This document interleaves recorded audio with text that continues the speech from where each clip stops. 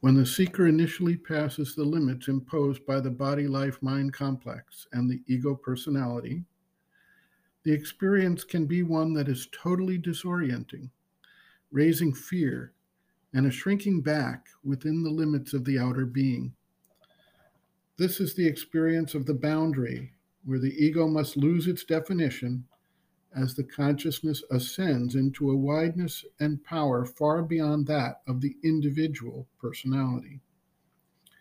It may, however, be that the first touch of the wide peace and silence of the infinite consciousness descends into the being, and the mind, emotions, and life energies are flooded with this new experience, and there is simply no thought of the ego or its desires or wishes.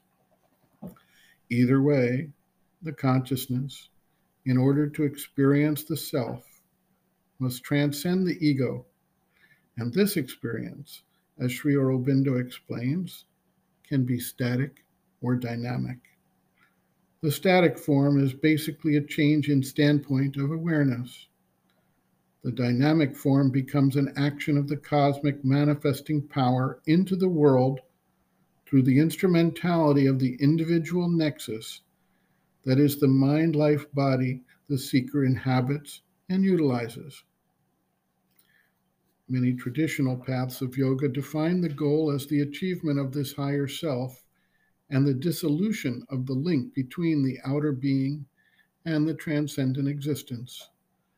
This is, by definition, the static realization of the self. In such cases, the outer world is treated as an illusion or a distraction or a lesser reality and should be dispensed with to the extent possible, with one pointed focus on the unification of the consciousness with the self.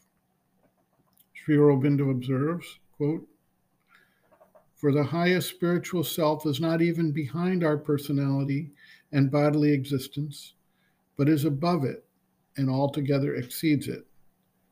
The highest of the inner centers is in the head, just as the deepest is the heart. But the center which opens directly to the self is above the head, although outside the physical body, in what is called the subtle body, Sukshma Sharira. This self has two aspects, and the results of realizing it correspond to these two aspects. One is static, a condition of wide peace, freedom, silence. The silent self is unaffected by any action or experience. It impartially supports them, but does not seem to originate them at all, rather to stand back detached or unconcerned, udasina. The other aspect is dynamic, and that is experienced as a cosmic self or spirit, which not only supports but originates and contains the whole cosmic action, not only that part of it which concerns our physical selves, but also all that is beyond it, this world and all other worlds, the supraphysical as well as the physical ranges of the universe. Moreover, we feel the self as one and all, but also we feel it as above all, transcendent, surpassing all individual birth or cosmic existence.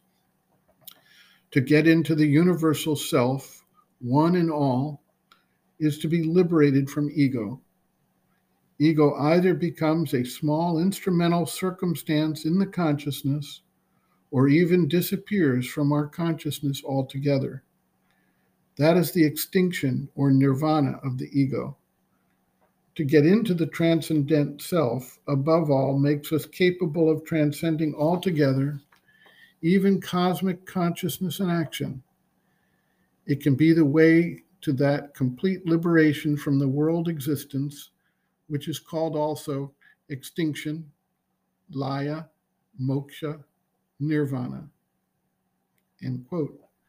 Reference Sri Aurobindo, Integral Yoga, Sri Aurobindo's Teaching and Method of Practice, Chapter 8, The Triple Transformation, Psychic, Spiritual, and Supramental, The Spiritual Transformation, pages 209 to 229.